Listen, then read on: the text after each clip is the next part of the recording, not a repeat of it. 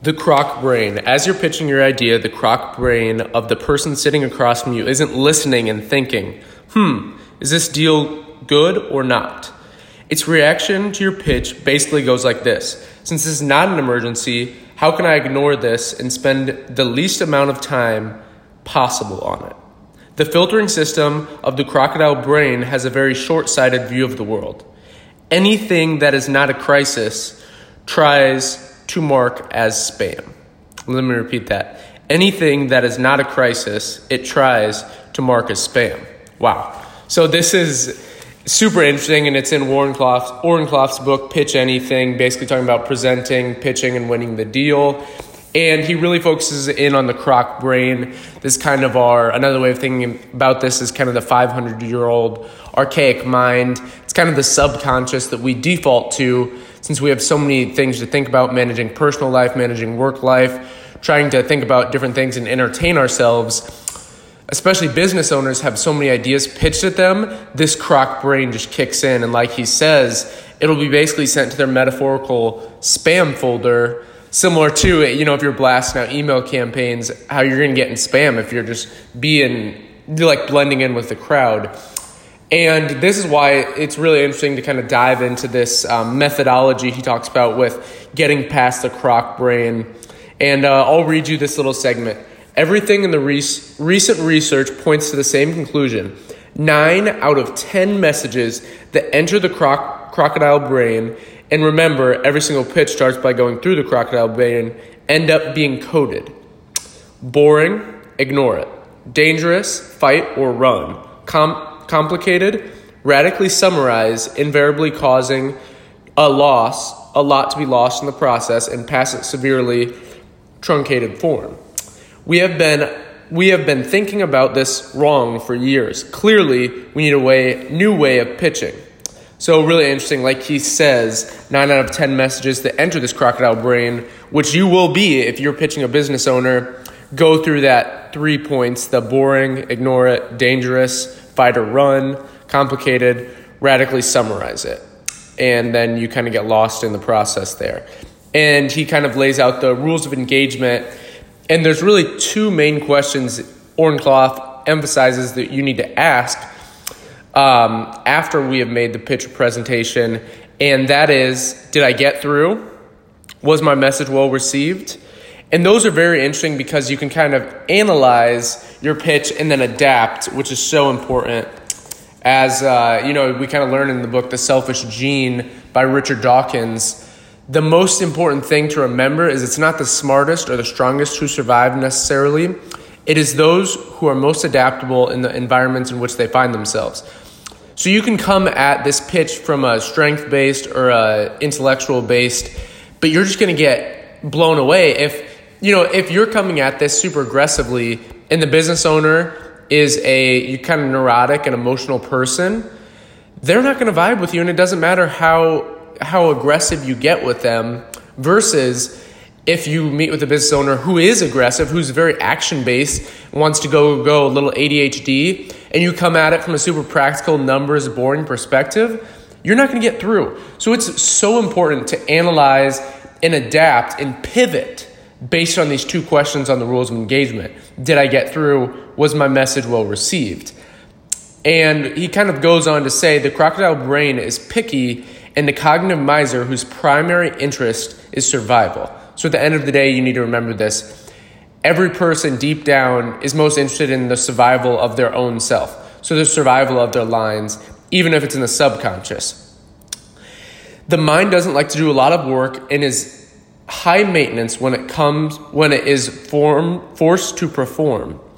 It requires concrete evidence presented quickly in black and white to make a decision. Minor points of differentiation don't interest it. And this is the brain to which you are pitching. As a general gateway to the mind, the croc brain doesn't have a lot of time to devote to new projects. It's overseeing a big, complex operation, taking care of survival, and can't get bogged down in nuance and details. This is really important. It likes facts clearly explained. So this is where you can avoid these previous things that he talked about, where if it's too complicated, the crocodile brain will radically summarize it, and basically it will pass it on in a severely truncated form. So it will cut out the details and just kind of only actually absorb what it understands. It wants to choose between two clearly explained options, and it needs to get to the point fast. So important to remember. And remember, the harsh but true reality is that the crocodile brain, the source of your target's first reaction to your pitch, is going to ignore you if possible, only focus on the big picture, the needs, highest contracts, and well-differentiated options. Choose between. This is why it's important, whatever you're pitching needs to help a big issue. You need to solve a big issue. If you're going in there and talking about how they're going to save money on different pens, you're not going to get anywhere. You need to talk about moving the needle on things, especially the bottom line. And this is so important. And, he really goes into this whole part about setting the frame to your pitch. And he kind of talks about this at the very end of the book, actually, is it's so important to do things like this. And this kind of that strong acronym that he gives is a good takeaway from this book. So in this strong acronym, it's easy to remember, have a strong pitch ready. You need to be able to set the frame, tell the story, reveal an intrigue, offer the prize, nail the hook point, and get the deal. Most important, though, is setting that frame. So setting the boundaries clearly and precisely, then be able to tell the story, reveal the intrigue, offer the prize, get to the hook point, then get the deal. So important. Really, really interesting. And he says basically it begins with setting the frame of your pitch. Then you must seize high social status so that you have a solid platform when you pitch. That's important. If you have social proof and things like that, it is very, very vital to basically building authority in the decision maker's mind. And something at the end of the book that he explains is very interesting is by helping others to view situations and opportunities through your frame, it will make interacting with you seem effortless. It's easy for others to spend time with a person they agree with in any setting, and that's how they will feel about you. That's how they will feel about you. So go forth, learn frame control, what we talked about, setting that frame, positioning yourself in authority, and using some cognitive biases. If you've studied those, Charlie Munger's cognitive biases in Poor Charlie's Almanac, there's about 25. Really interesting to study about sales and persuasion, and you can use them in everyday life. And they're incredibly powerful, kind of these biases that the subconscious mind defaults to, even if people don't realize it. He says, go forth, learn this frame control, practice at every opportunity, and have fun doing so. So you have to enjoy what you're doing so you will continue doing it.